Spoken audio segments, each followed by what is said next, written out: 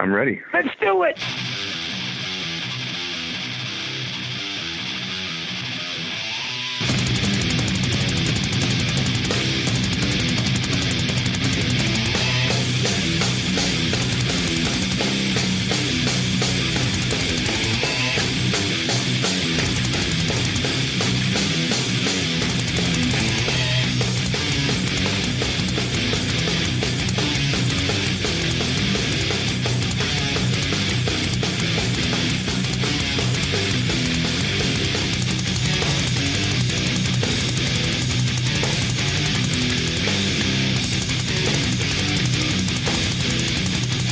Welcome, everyone, to this Friday, March. It is March 13th on my side of the world, March 12th, with the two participants that we have with us today. We welcome Jake and Joseph from the band Witherfall. And how are you guys doing tonight? Lovely. Yeah, doing good, man. What side of the world are you on? I'm in Spain, sir. Oh, shit. Really? Yeah. Yeah, I was trying to think. I think I met you like in 2011. Like we were doing some interview in an RV, which sounds a little strange right now. But Yes. Yes. Yeah. So it was funny. Go ahead. I'm sorry. Oh, nothing, man. I got to be professional and turn my phone off here. Yeah. So we were kind of talking off air about that. So I had known the White Wizard fellows for some years, and finally there was an opportunity to interview some of the members in person. And I'd actually been talking to you, I think, through Facebook back and forth before you had joined the band. But then it just so happened that the planets aligned, and I got to see you in Bilbao, and I got to chat to you for a little bit, and I got to talk to Giovanni and John in an RV in the parking lot.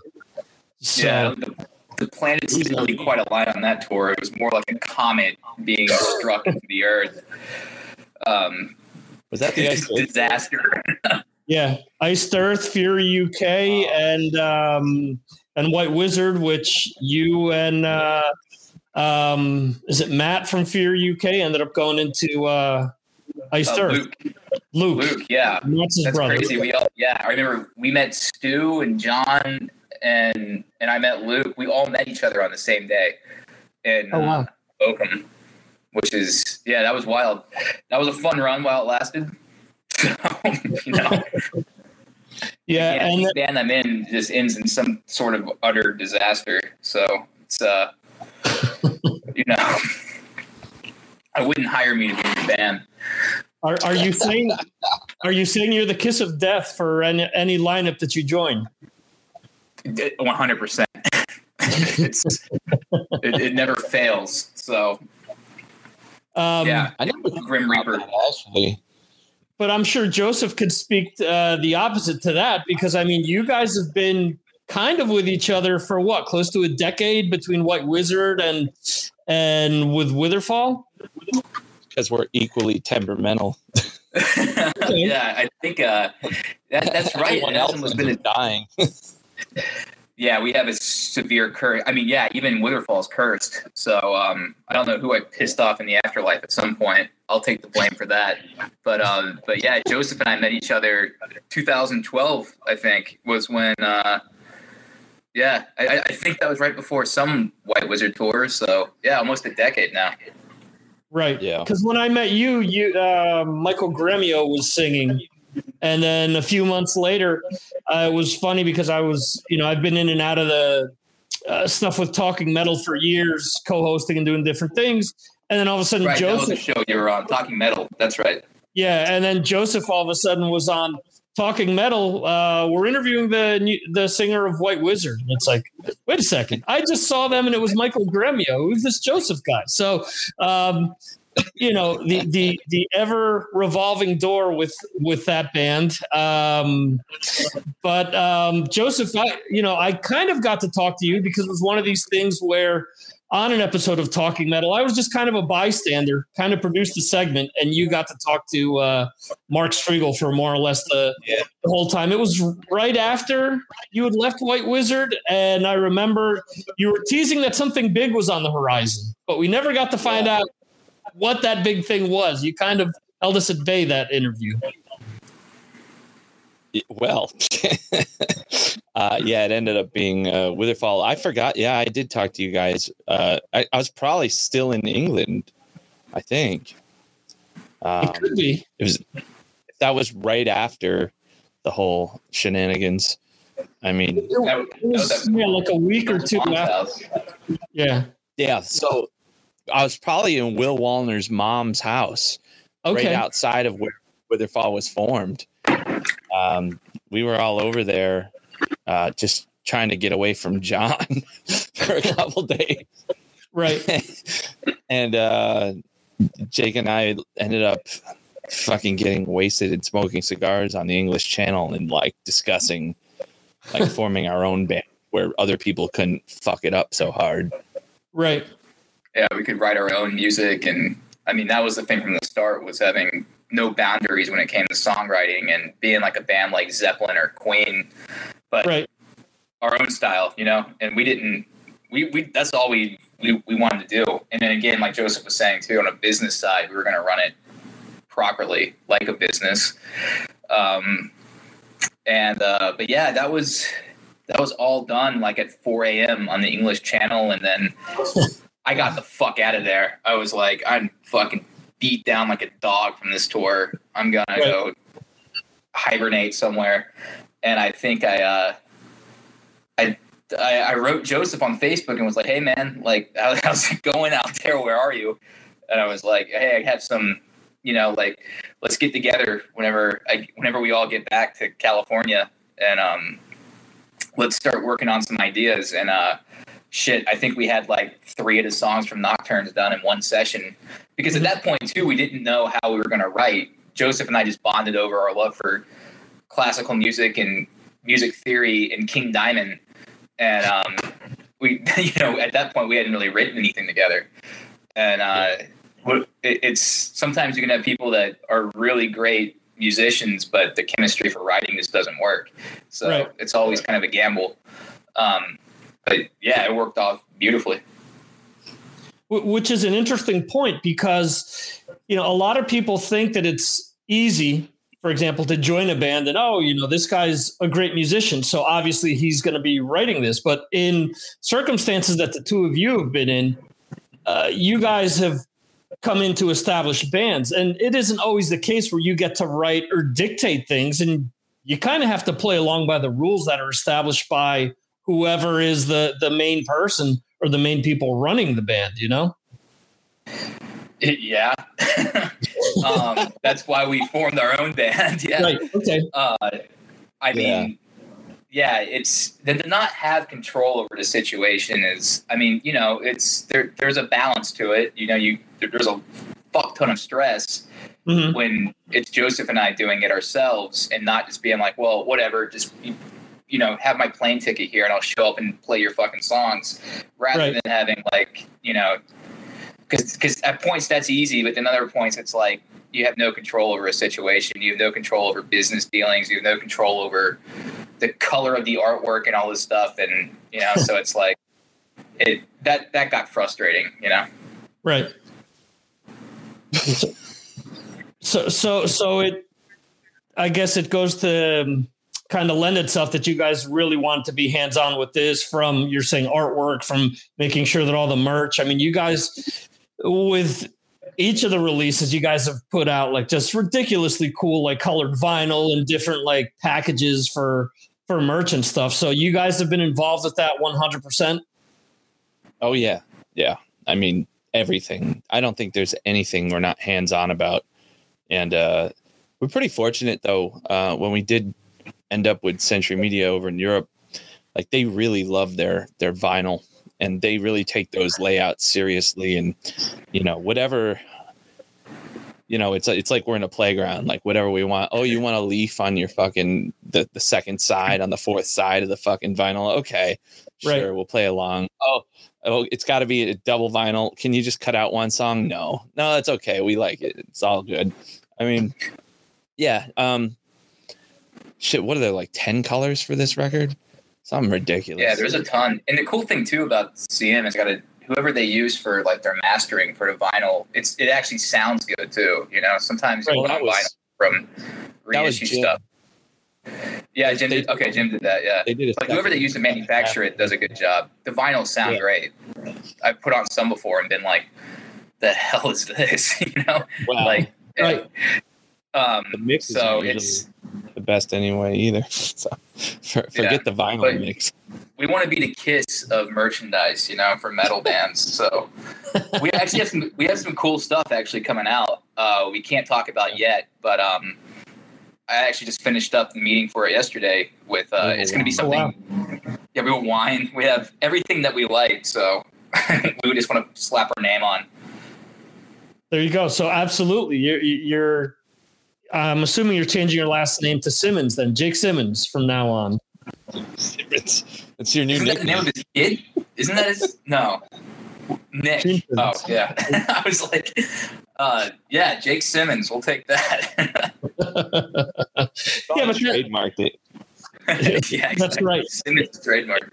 In the next 30 seconds, yeah.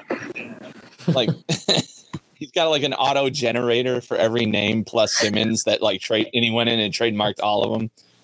Right. The second it's mentioned on the internet, whether it's written or whether it's, live streamed in this case, it's automatically registered within 30 seconds. So he's getting a prompt. Yeah. Well, this stream right here is probably already been canceled. Going to try and monetize it. There you go. What's the what's the kind of, I don't want to say weirdest, but the biggest surprise out of what you've been able to do from, say, a vinyl standpoint or from any other piece of merch that Century Media has helped you guys out with? Is there one thing that kind of sticks out where it was something like you guys are like, there's no way they're going to let us do this, and then they're like, okay, we can do it? No, I mean, they only do the vinyl and the CDs. Everything else is done in-house here in my playground. I was pretty surprised for Prelude, being that was technically our first release with them. They reissued Nocturnes over in Europe, but they let us do a double vinyl. So I was kind of surprised about that, but nothing like really. I mean, it's not like we have like porn like in our album covers or anything like that. It's like, wow, they let us do that. It's pretty standard though for the most part. But yeah, the double vinyl at first kind of caught me off guard, but which is really cool. I don't think they could fit it on a single vinyl. Yeah, no. Well, I have certain vinyls that are done in 45, for example. So there's only like 2 songs per vinyl. Yeah.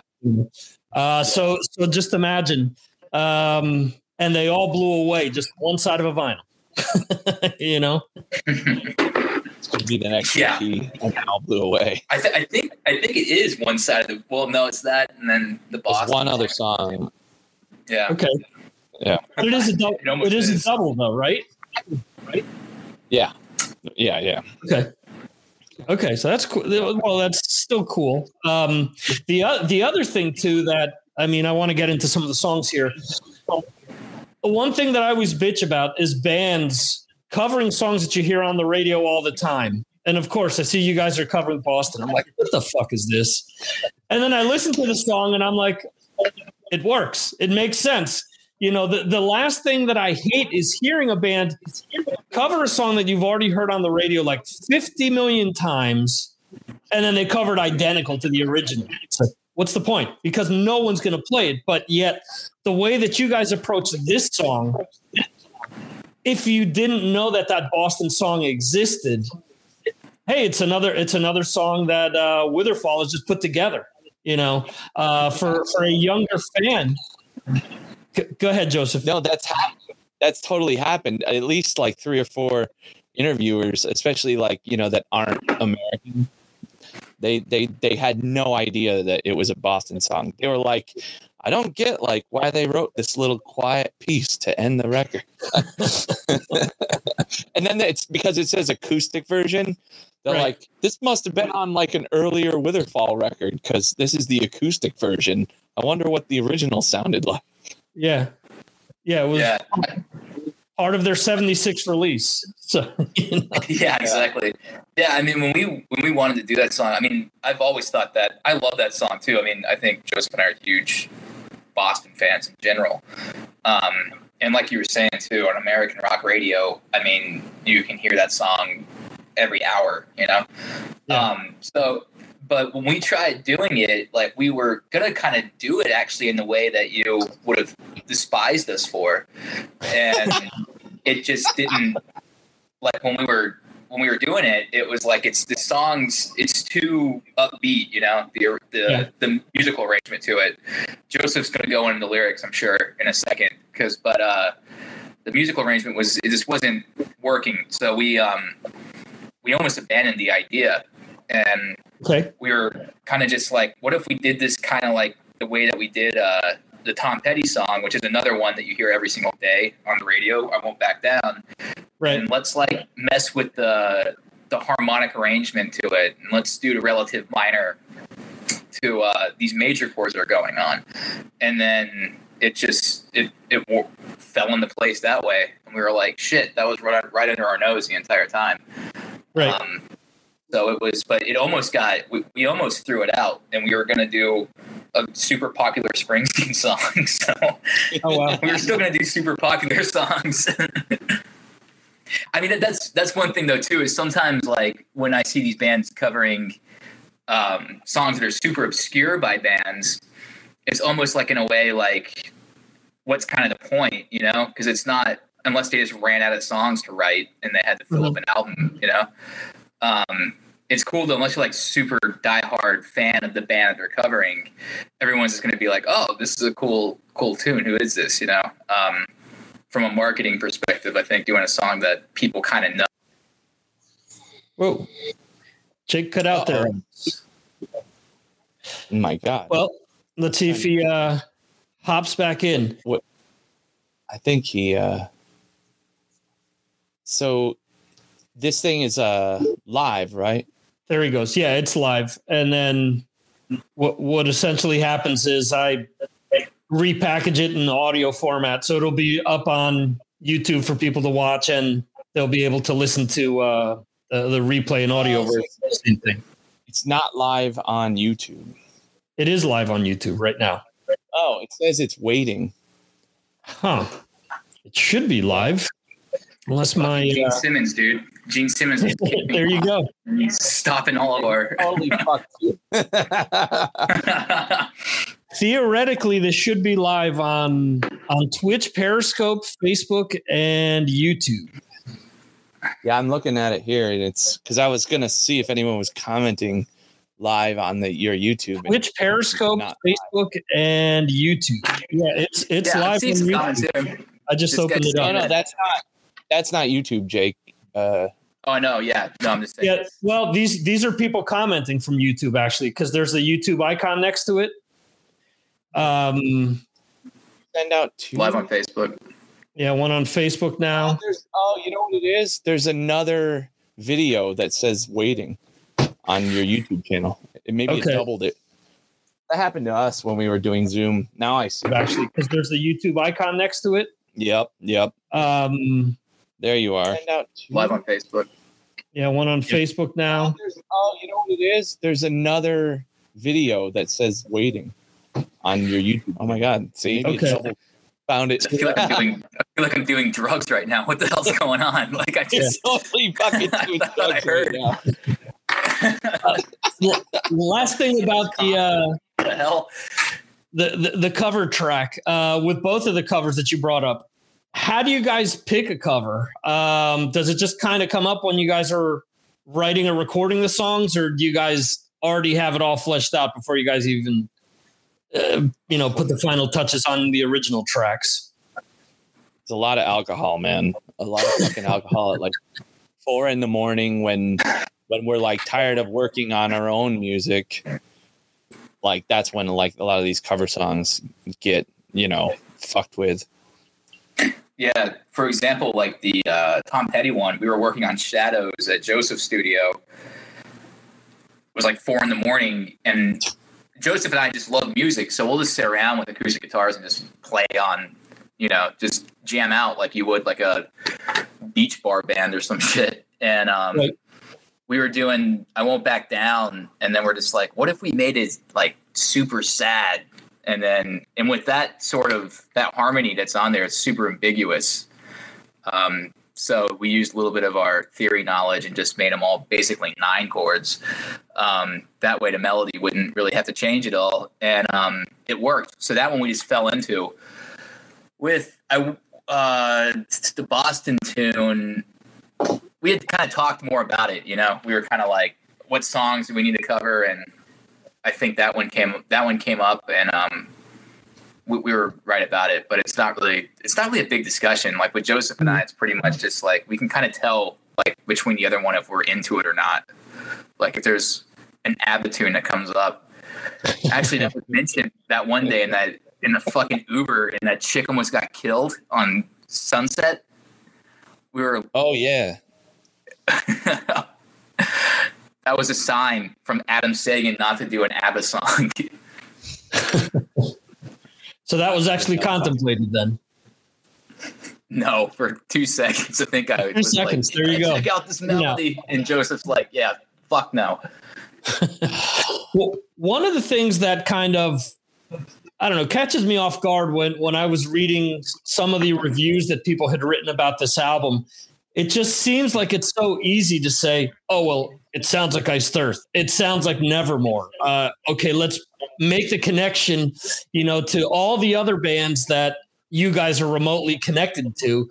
And let's say that this sounds like that instead of actually like looking at it for its own merit. I mean, let's be honest. Nothing is 100% original, but okay, Sanctuary, Nevermore. They're, you know, one led into the other. So obviously, you know, it sounds like that. Those people aren't listening, man. Yeah, they're not listening. They just, it's annoying. Yeah, they're not listening. And once I see that on there, I'm like, you haven't listened to a record or your ears are broken, because they don't. I mean, just because it's just name association, you know, and it's someone that I think just wants to like, I don't understand why people have to always compare shit too. It's weird. Right. It's like, why Witherfall is its own thing and it doesn't sound like any of those bands. And yeah, I mean, I guess there's elements, but you know, if you put on a Sanctuary song or an Iced Earth song and then a Witherfall song, you're going to be like, these all three sound like 3 completely different bands. So it's kind of frustrating in a way. It's just like, almost you don't want to be like, don't even put any names on it, you know? Right. Yeah. It's like how like Rolling Stones and Aerosmith used to get compared a lot during the time period. But listening back now, I'm like, they sound nothing like each other. I mean, outside of like, there's some blues riffs. I mean, like sonically, especially the vocals, it's like, what are you hearing? I mean, yeah, there was, I mean, you can certainly hear influence. Certainly influence with that. Yeah. It's rock music with guitars. I mean, it's right. Of course, there's an influence. I mean, you know, like, but it'd be different. It'd be like if, going back to the Kiss reference, if someone was reviewing a Kiss record and they saw Paul Stanley doing his Soul Station, which is like his funk band or like classic R&B, and they're like, yeah, it sounds a little bit like Kiss's Dynasty record. It's like, no, just because it's Paul Stanley doesn't mean it sounds like Kiss, you know? Yeah. And so, yeah, I think it's just, honestly, I think it's people just kind of being lazy a little bit with it and not really, otherwise, I mean, they might not like that type of style of music, which is totally fine. But I think it's like, they just don't really care to go into it and really see it for what it is. Right. Jake just pissed off every single reviewer, and then our next record's going to get like 1s and 2s. Yeah. Well, that's kind of the thing that annoyed me when reading some of the things, because to me, I listened to the album, to Curse of Autumn, and I was like, wow, there's definitely a progression, especially with like incorporation of melodies and some of the chorus structures and just how some of the songs are laid out. It's definitely different from each of the last few releases. And instantly, the first reviewer that I read, just to see what people's comments are, it's obvious that John Schaefer produced this album. I'm like, what?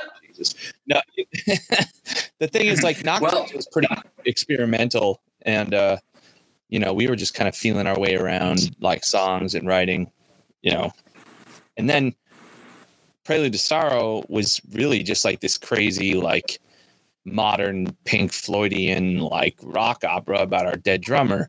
So like, of course there's going to be all this like crazy soundscapey things and weird segues in between songs, and like 13-minute songs that have these like interludes that take you into like weird cavernous places, because it's a set piece. They're all set pieces. Right. Like, this record is it has a theme, but it's more straight ahead. So we weren't really like, we weren't really trying to tie together any sort of narrative on this. We were just writing songs. So of course it's going to be, a little more straightforward. I mean, there are certainly set pieces on this record, like the title track, but I don't know, like, I don't think John had anything to do at all with, I mean, he didn't have anything to do at all with the writing and the sound of the record. Yeah. I mean, John didn't mix the record, Right. I mean, it was, I mean, if you look at it though, yeah, it's going to sound sonically like Iced Earth. You have John Schaefer, Jim Morris, and Tom Morris. I mean, that was the classic Iced Earth sound for those classic records. So it's inevitable it's going to sound like that. And I like that sound. I mean, I think it sounds really heavy for it. But just because something sounds like that sonically doesn't mean, I mean, the songwriting and all that stuff, I mean, it's way different, And and that, I think, is where it actually like comes more into play on the compositions of how more than like something sonically sounds like that. I mean, holy shit, with the records now, because of how bands just use the same drum kit sound and all that stuff, you could say every band sounds like this other band, if you're talking about it from a sonic and production standpoint. I think we have yeah, we have. So maybe we're the assholes too. Actually, I guarantee you we are. Yeah, that's a good point, because as being a wannabe drummer and somebody that has toyed around with Superior Drummer 2 and 3, when you start to listen to different albums, you're like, all right, Superior Drummer. The cymbals always give it away to me. And it's funny because a lot of people will sit there and bitch about different technological aspects of recording. Well, it's obvious they use triggers and they did this and they did that. And it's like, no, a lot of times it isn't that obvious unless you really know what you're talking about or your ear is really attuned to what acoustic instruments sound like. Also, if someone is recording those tracks, if you're using a trigger or not on a drum set, if someone is physically playing, one kind of doesn't have anything to do with the other. I hear people say all the time, oh, well, he was cheating. He was using triggers on stage. For example, when I saw you with White Wizard, Giovanni was using triggers. Or he was using a click track. I forget which of the two. He had a laptop or whatever. Anyway, but regardless, he was checking his dates on social media. I thought I wouldn't do with show. But there's a lot of people like that aren't, and I'm a fan who's played instruments and just so happens to do a podcast. I can't put myself in a category like you guys to know all the ins and outs, because you guys have been in the studios, you guys have been in bands and whatnot, and you have, like armchair quarterbacks, like sitting back and, again, well, it obviously sounds like so-and-so worked on it, or this person influenced it, where, what have you released to actually come out with to be able to deduce that, Yeah, I mean, if we didn't put John's name on it, like, is anyone really going to, like, just out of the blue go, I think John Schaefer had a hand in this record? Like, nobody's going to fucking do that. And because it's a hot topic right now. And if it wasn't for that, no one would have given a fuck. Yeah. Let's be honest. I mean, that's not to like discount anything John did, contribute. He definitely did. But I think it's actually doing him a disservice to say that it sounds like Iced Earth, because it most definitely doesn't sound like Iced Earth at all. And I think that's to his credit too, that he was able to, in that producer role, just give the band, what it wanted in its sound. So I don't know. John's probably, when he comes out, John will probably be pissed about all those fucking references.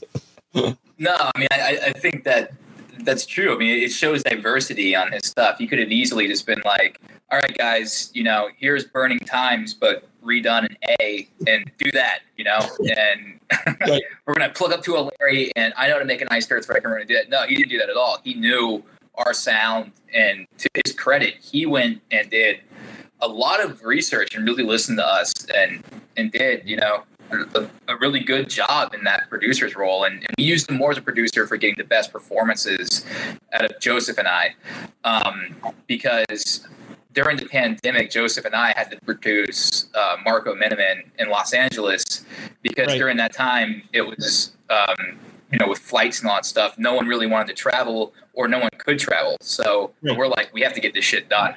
And so we used an engineer named Bradley Cook, who worked with like Slash, and who else? I always forget his credits. They're fucking huge though. Foo Fighters, right? Foo Fighters, Chris Cornell. Yeah, he did some. Yeah. And so it was Joseph and I doing that with Marco, and that was a really fun time. That was an amazing time in the studio. And then but with John, he was there, and he'd call us pussy, He's like, you call that a 16th note run right there? Come on, And and we had a lot of fun, man. And he pushed us. I wouldn't say he pushed us because he knew like what we could get, and he knew the sound. And we loved it. That's what we hired him for. Yeah. Okay. John's passionate. No doubt. Jesus. You bring up you bring up Marco, who's obviously a world-renowned drummer. What did he bring to the picture outside of obviously his like world-class drumming? Was there anything that he added to this album that you guys weren't expecting when you brought him on board? And nothing I wasn't expecting. I mean, that's why we hired him. Okay. He's one of the most musical drummers. And outside of just the instrument he's most known for, he's just a world-class musician. And like a total professional. We did those drum tracks in like 2 days. Oh, wow. Like 2 sessions. Yeah. And that's like almost cold. I think he had like maybe 2 weeks to listen to our demos. Mm-hmm. That and being the fact that he is fucking hilarious and way more German than I pictured him, like watching his videos online. Okay. Cool. Yeah, no, I think like there was nothing really. I think it would have been something more, I guess, surprising if he would have just went in there and just fucked everything up. But we knew he was going to go in there and kill it. Again, like on All Blew Away, the prog section there, he did that in like one take, and then it was like, it's got tons of odd time. It has tempo changes. He did it in one take, like 3 minutes of music, the most complex part of the record. And then Joseph and I were like, that's it, we got it. He's like, I can give you like 15 different versions of that because this is my bread and butter, all that odd time stuff. I think he walks around in like 11/8. That's what his tempo, that's what his heartbeat is, Right. Yeah. Cool. And like he was saying too, his stories are hilarious, but that's for another night. Okay. The other thing too was you guys started releasing songs before the album came out. And historically, I see bands start to release 2 singles, 3 singles, 4 singles, and it's like, oh shit, is this going to be a case where they're giving us the money shot right away? This is what's going to get people to buy the album, and then the rest of the album is nowhere near as good as what you guys are releasing. My question to you is this: what made you guys decide to release so many things before the album was, or so many songs before the album was even released? Was that a conscious effort? Was that the label? Who was behind that idea? That's the modern way to release albums. And we definitely wanted to start, treating ourselves like a modern band and not like a throwback band. Okay. We already have, like, a lot of our fans love physical products, so that's never going to change. Like, right. We have great artwork. We release a lot of vinyl, so people that want that are going to get it no matter what. Right. That's not going to change because they heard the singles. They're going to want the physical product because that's what they do. They collect. So, the modern paradigm of music consumption has a lot to do with, these technologies, like these algorithms that are on Spotify and YouTube. And that was just a conscious effort and a decision made between me, Jake, and the label that we were going to embrace the modern pop aesthetic. Mm-hmm. Let's do like a waterfall campaign and we'll drip it in. So instead of just two single releases and then you have the one album release, we have song after song. Every month is another song, and it just pumping the algorithms, and it worked. It worked really well. I mean, we've never been a band that has really ridiculous streaming numbers because we're not a specialized band. So if a death metal band comes out, with a record, their songs are going to be on all the death metal playlists. Right. Or a power metal band, like a straight up power metal band, Stratovarius or something. They're going to get on every power metal playlist. But we're a horse of a different color, we can't really be put into a box. So, that type of thing, it needs a lot of work on the back end to try and figure out how to market it digitally. I think it's worked out really well. We're going to catch up to our highest streaming album before a month. Oh wow, this cool. record being so Prelude was out 2 years ago, and we're going to catch up within a month to those streaming numbers. So it's paid off, and I think a lot of bands are going to end up doing it this way from now on. So and that makes complete sense. I mean, what you said was right on the money. The typical thing: 2 songs, the album comes out, but you guys kept putting stuff out. And if algorithms and statistics are showing that this works in other genres or just music in general, entertainment in general, why not use it to your advantage? That makes complete sense. I mean, we have even more coming. Yeah. Too. We have 3 more videos. Yeah. I mean, okay, cool. And that goes back to what you were talking about too, is blowing your load with 2 songs that are the best on the record. Yeah. Why would you put shitty songs on your record? If you didn't think they were all strong, they should be left, on the piece of paper. So I think that's maybe one of the things too. And yeah, I mean, it's the times are changing and shit like that. And like Joseph was saying too about the Spotify stuff, it's difficult with the playlist. I mean, we just had a review of a guy that actually did listen to the record, and he's like, these guys were able, for the song Tempest, he said these guys were somehow able to incorporate black metal emperor type stuff into a Dream Theater type section, all in the same song. And it's like, how the hell prog black metal with hints of, 70s influence playlist, I don't think that one exists. I subscribe to it though. Sounds pretty cool. But yeah, it's going to always be an uphill battle for us, I think, with that. Yeah. To Joseph's point before, I mean, you guys definitely aren't a one-trick pony where, unfortunately, a lot of maybe fans or playlist builders, as you guys are saying, every song has to fit a specific category or specific niche, as opposed to just taking something for what it is. To me personally, I listen to all types of music, so it's either good or bad. Doesn't matter, what subgenre or whatnot. Does your album have to be just straight up power metal? Does it have to be prog? And that's one of the things I saw. Well, it isn't as prog as their original releases. Well, does it have to be? It just doesn't. I don't know. It just seems like there's so many rules now for an art form that was built on rebellion and going against establishments and rules. We've got so many rules surrounding metal music today, which I don't know. It just seems like a detractor to me instead of just sitting back and enjoying what you guys are doing.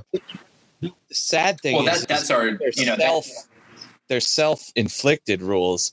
It's not like there's like some magistrate of heavy metal out there like that comes into your fucking band rehearsal and like, puts a hole in your snare drum like you break a rule. Right. It's like spineless musicians or talentless, I don't know, whichever one you want to pick, that, they don't take any chances or they're unable to, like, musically. Anyway, that's probably going to get me later. Well, I mean, that goes to that goes to like what when we first formed Witherfall. We had a band that had no rules to it when it came to songwriting. I mean, we love Boston and we love our genres and influences are all over the board. And I mean, even when you start getting into the guys that play on the record, like Anthony Crawford comes from an R&B and gospel background. It's like it adds to this whole sound. And it's like you can't just have everybody that's like, fuck yeah, Pantera. I love that. That's a Criteria band. It's like no, man, there's already enough of those bands. And like you said too, it's like it gets stale after a while. And I prefer records too that take you on a musical journey.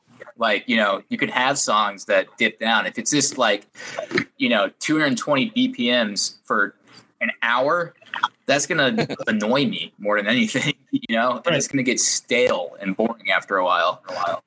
It should totally go through all sorts of different moods. I mean, it's like watching a movie, if you watch some movie, it's just action all the way through, you're going to get bored. Or if you watch something where it's a guy sitting in a cell for, well, it's a little too personal, actually. So I won't go there.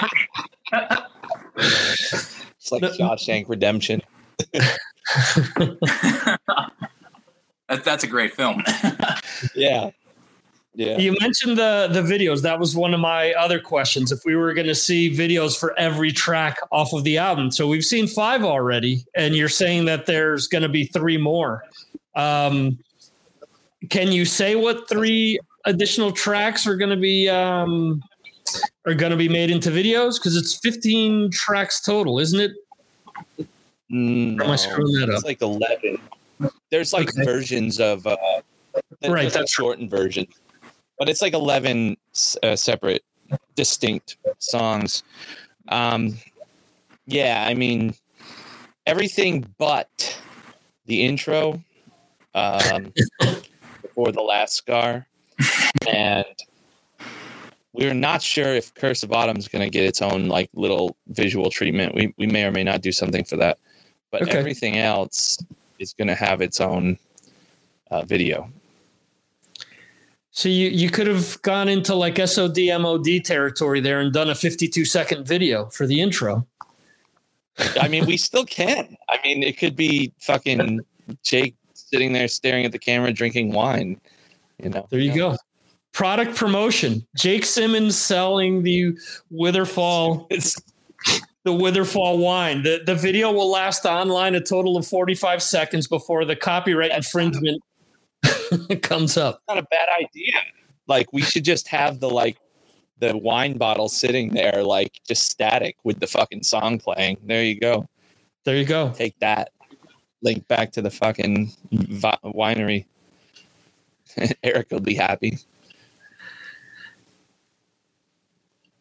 Well, I see Jake. You're talking, but I don't hear anything.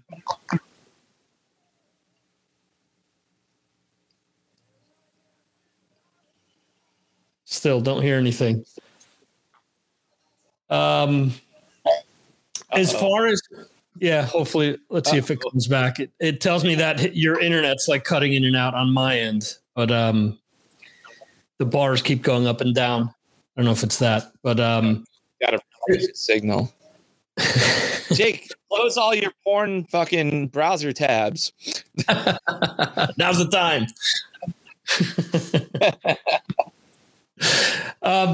As far as obviously with COVID, you guys have already mentioned what a challenge it was to record. Obviously, we're 3 months into 2021. What is the balance of the year hold for the band? I mean, did you guys have like long plans? I mean, obviously, we're a year into this now. So obviously, the recording of the album was what you guys had in mind. But did you have like a long, elaborate plan of what you guys wanted to do if this wouldn't have gone on? Yeah, I mean, the record was supposed to come out in November. Okay. Hence, one for the title, Curse of Autumn. And we had the tour with Evergrey was supposed to happen in like February, I think. So, I mean, that's really it. We just got pushed up a couple months with the release and the tour got pushed up. But we did everything that was in our agenda and more, actually. I mean, we really took advantage of what most people would consider downtime. I think we've actually worked more than we've ever worked. Just figuring out ways to promote, you know, here in the office or, you know, doing all those videos, like figuring out the technology behind all these, you know, services and trying to push the band further. Actually, Jake and I just got together a couple weeks ago and started work on another record. So, oh wow, we're not sitting here idle at all. Yeah, that's great. I mean, you hear so many bands that are still talking about how, you know, obviously COVID's affected everyone, regardless what you do or whatnot. But I mean, it's cool to hear that you guys aren't just sitting back, just waiting for things to happen. You guys are being proactive and just, you know, doing your shit and trying to make sure that the band keeps getting out there and that you guys keep doing what you're doing. I mean, is it foolish for me to say that, you know, at this point in time, you guys are really making an effort to make anyone that had said that this was a side project forget about that terminology when it comes to the band? Well, I mean, this was never a side project. This was always our main project. Just because we were in bigger bands doesn't mean that this was a side project. Okay. Can you hear me now, guys? Can you hear you now? Fucking Gene Simmons, man. He's fucking canceling me every second. He's already silenced you. Yeah.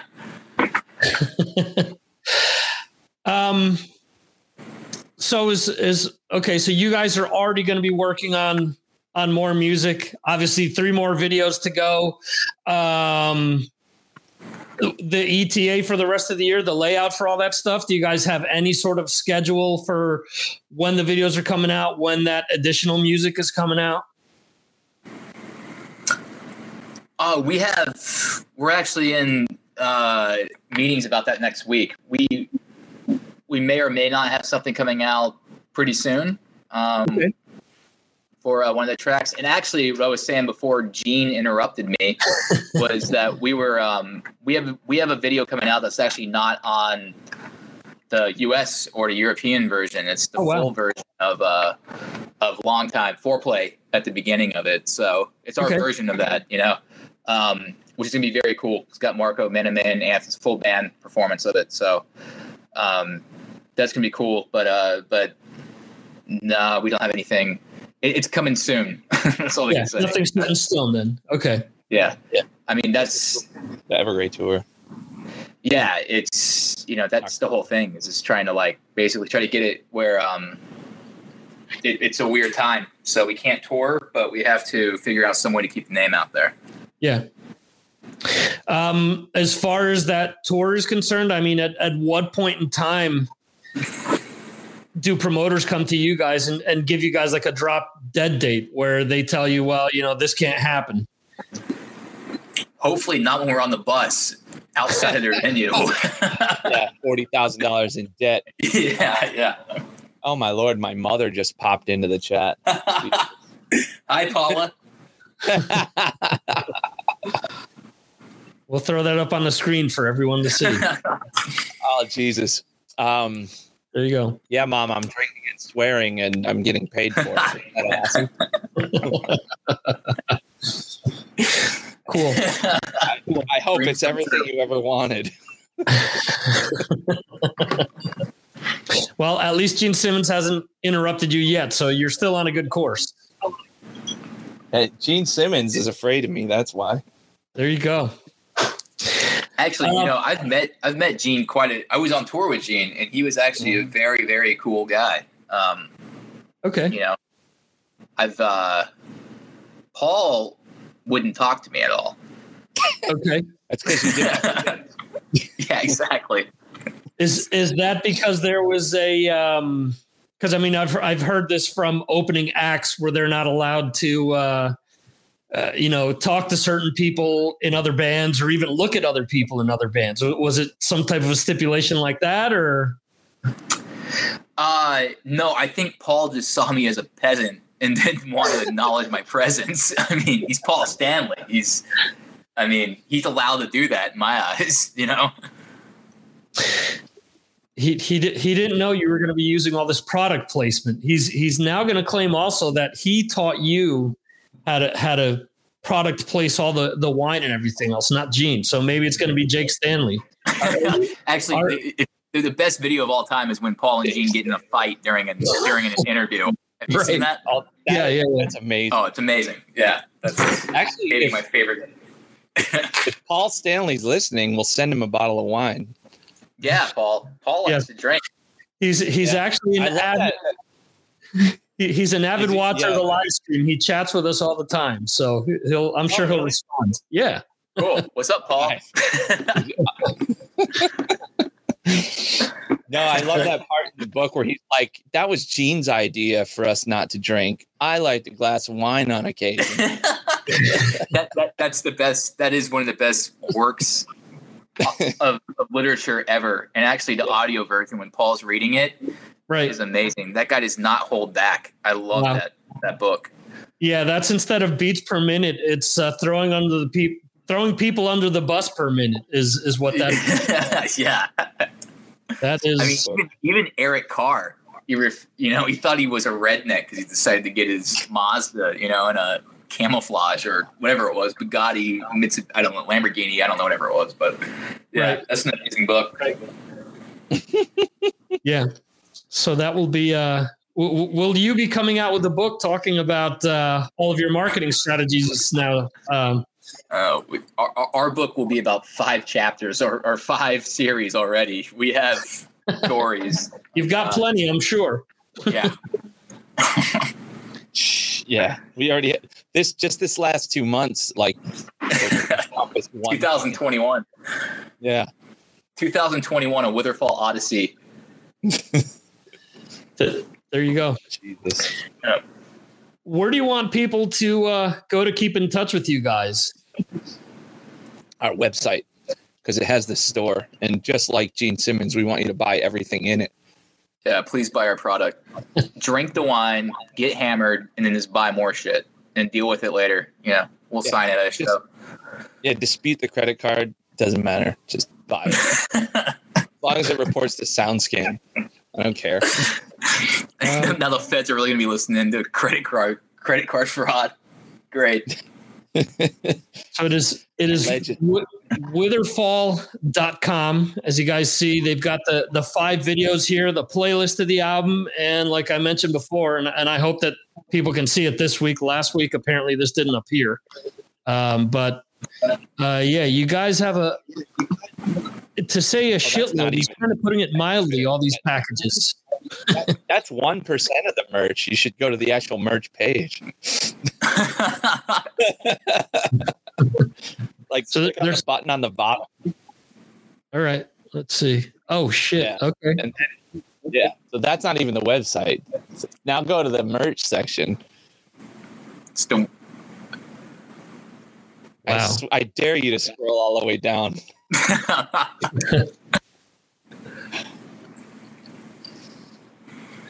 But like I mentioned, metal. Yeah, like I mentioned before, I mean, you guys are doing what you can to keep your stuff out there, whereas other people just are not. No, there's how many other bands are, and this isn't me blowing smoke up you guys' asses. This is me saying that I don't go to other people's websites and see all of this, all of their releases, and you're lucky to have like one or two current pictures. Nonetheless, this massive merch section. I mean, merch is what it's great. It's free advertisement for us, people are walking around with it. And if it looks cool, actually my favorite shirt, I think on there, the Curse of Autumn hoodies are great, but the vintage t-shirt looks amazing. Yeah. You can see it across an arena. I mean, we on the merch booth, we played, I forgot where, somewhere in Germany, some festival, and like peeked out from the backstage area. And I was like, that's the vintage one right there. You can see it across the room. Cool. Did a really good job with that. Like, when you when you started playing guitar and started getting into bands, whether it was like, the Metallica Metal Up Your Ass shirt or Ride the Lightning shirt or any of the Maiden stuff or whatever it was, that was part of the magic of like being a fan of music was like all the like cool artwork and, like you couldn't wait, like, especially if you're a kid and you don't have much money and then, like you get $20 and you can order one of the fucking shirts from one of those mail order sites, right. Like I think when guys get into bands, like they don't really think about that. Like part of your band is the merch. Like that's part of the package. Like that's what gets people excited. And I mean, like if you really care about your fans, you should definitely put together some really cool stuff for them to wear. Yeah, I agree. There was this is something that I was actually talking about another podcast last week. How for some reason over the years, the whole, not wearing your own merch and not wearing merch to shows. And again, all these guidelines and rules that have come up. And my response was, well, who's the first one to go up to Steve Harris and say, you can't wear your own merch on stage? It's just kind of asinine. I mean, you should just do what you want. If you want to wear your merch, cool. If you don't, then don't wear it. But I mean, who's going to be a better salesperson for your own brand than you guys, So that kind of makes sense that you wouldn't try to showcase it or get it out there like you guys have done on the website. Well, man, I think this comes all the way around where Witherfall doesn't like rules. So we break our rules, and there's too many rules in metal right now. I mean, you can't wear your own shirt. Like the whole thing was, this is all supposed to be about rebellion. Like, like there's all these rules to, you have to do this, you have to promote it like that. And it's just like, you know what? Fuck off. Listen to our records. If you don't like it, don't listen. Like keep your opinions to yourself. It's the problem with like the internet. Yeah, absolutely. It's just dumb, man. I mean, there's just listening to music. It's just crazy that like people, have rules from metal. And they do. I mean, you go online and there's these forums and all this stuff, and these people that basically have these guidelines of what you're supposed to do to be a metalhead in 2021. It's like that's the most unmetal thing you can do, I think. Absolutely, yeah, I agree with you. I had Michael Kiske of Halloween once tell me, for a form of music that was built on rebellion and rebelled against like the church and the Bible and stuff like that.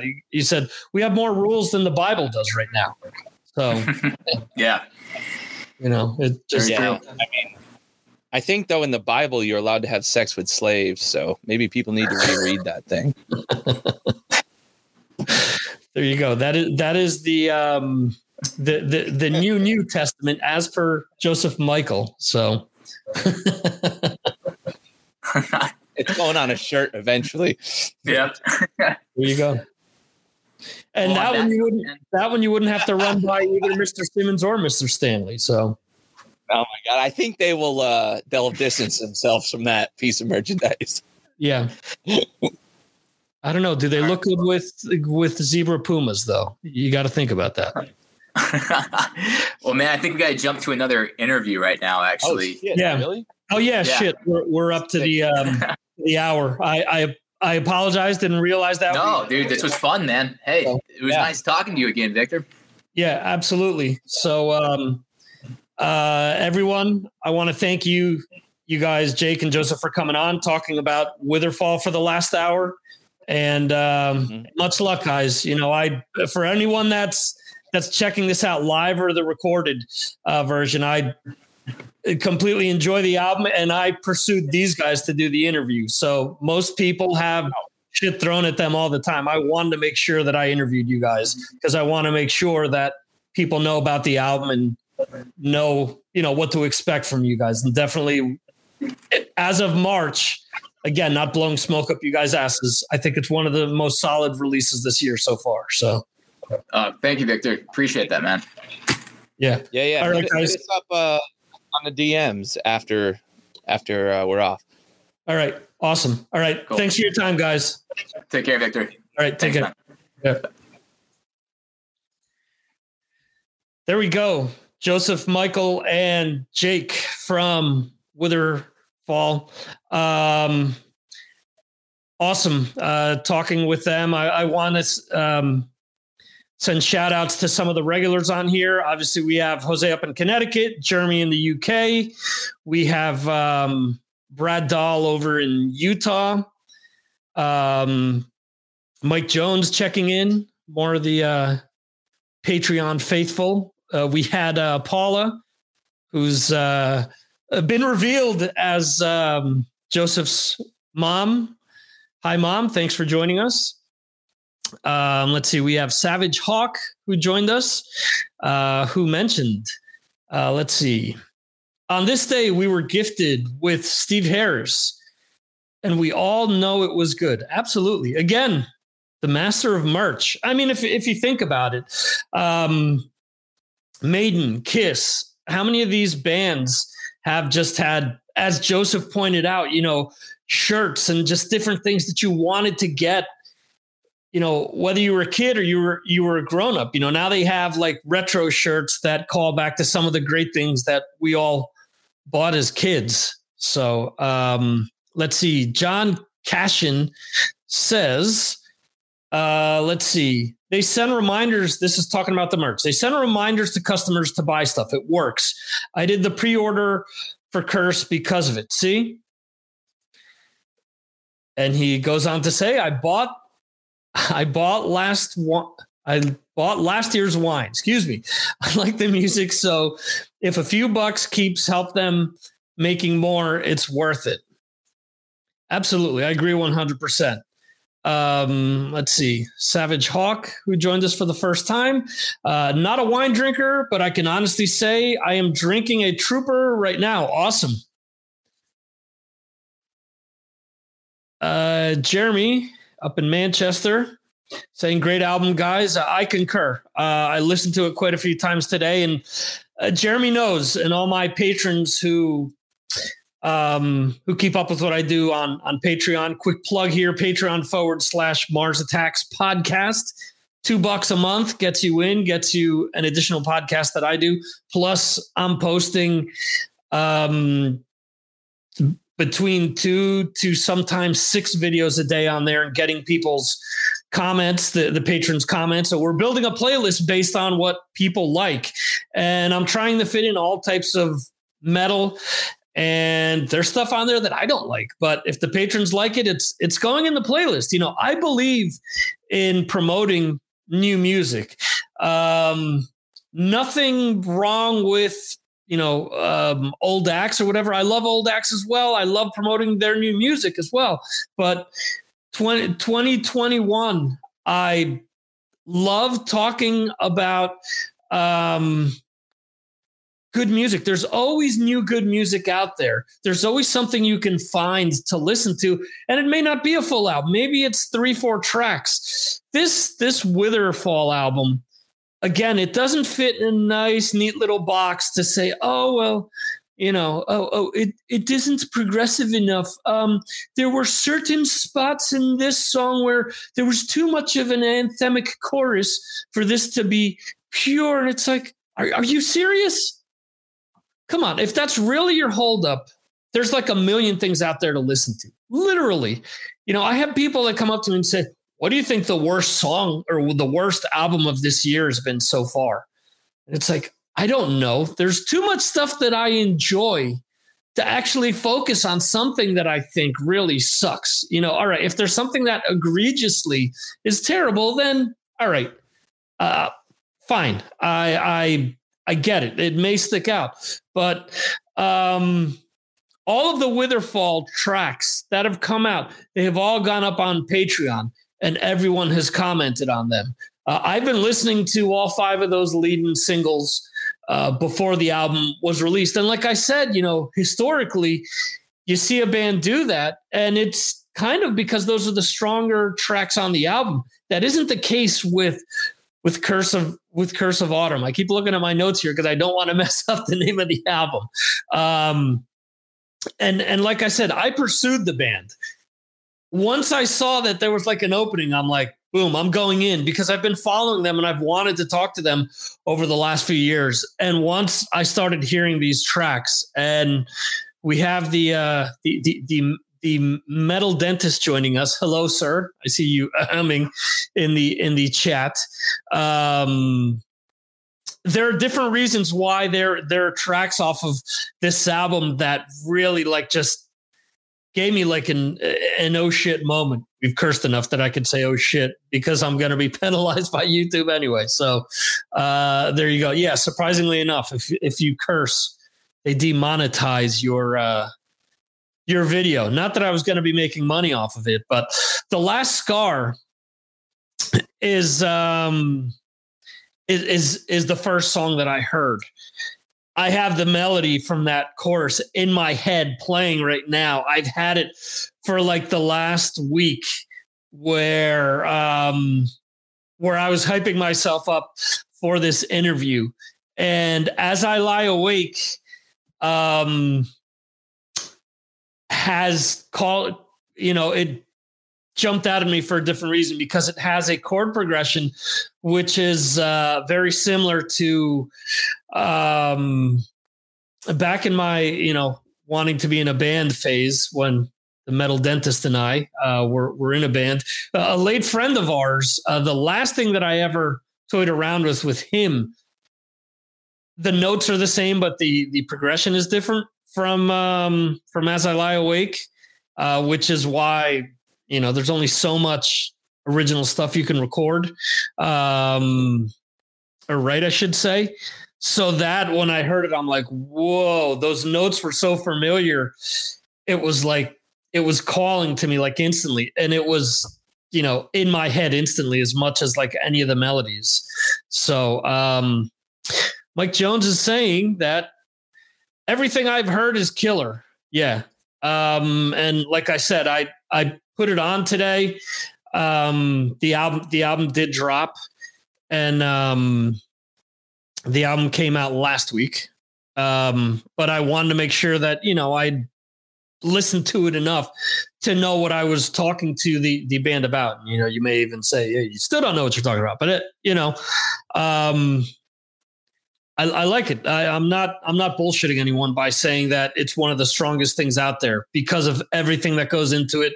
It just seems like this has been the perfect storm for, at least for my musical taste. And that doesn't mean that the rest of their stuff isn't great. Much like I talked to Monty Pittman last week, there's no reason why you can't enjoy pizza and spaghetti at the same time. It just so happens that this album, to me, kind of puts things over the top for me. And that's great, because each album has been solid since their inception. So anyway, we are roughly around an hour and 10 minutes. I do want to thank everyone for listening. Just want to remind you to subscribe on YouTube. if you will. From there, you guys will receive notification when a new video has been uploaded. I'm uploading the videos on Fridays, and I'm releasing the podcast on Fridays to coincide with the live stream, to kind of remind people that aren't familiar, or maybe it's people that are checking out the show for the first time, and then it isn't that much of a stretch if they're seeing the show notes or they're listening to me talk about the show. They'll hear, Fridays, 6 p.m. Eastern, 9 p.m. Pacific, 11 p.m. in the UK, midnight, Friday going into Saturday for continental Europe. If you're listening to it, and it's one of those things, oh, wow, it's tonight. Maybe I'll check it out tonight, and, I can join in on the chat.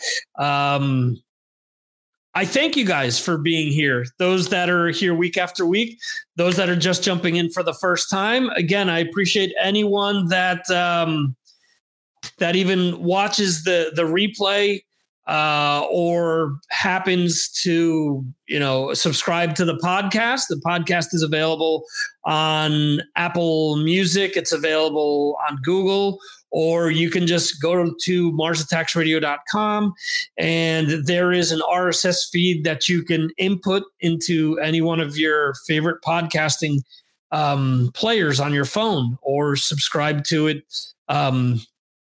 via your computer, or you could just listen to the episodes right there on MarsAttacksRadio.com. Jose is saying that he's got a weekly Friday reminder on his calendar. Awesome. Thank you, sir. And again, I appreciate you for being here week after week.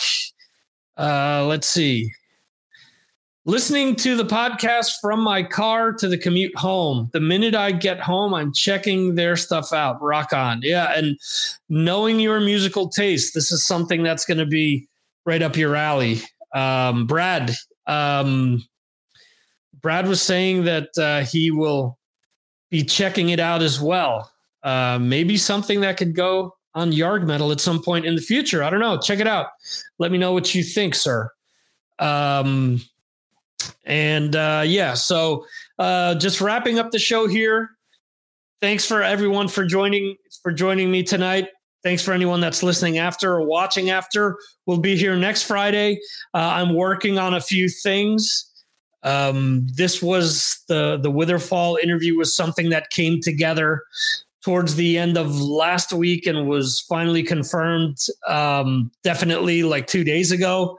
And like all of us, Murphy's Law, life gets in the way, and I wasn't able to really publicize it until earlier today.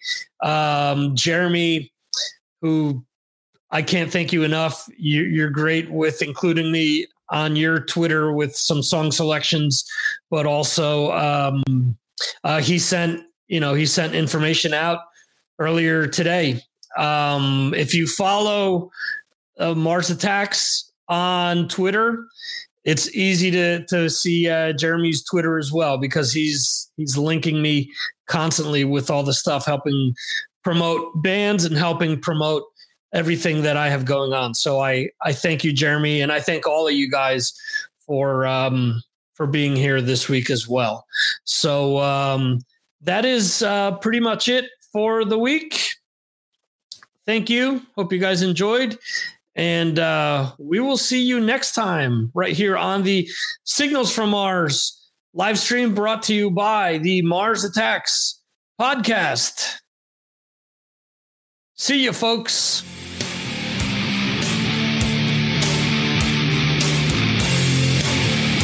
Thank you for listening to the Mars Attacks podcast. This concludes our show.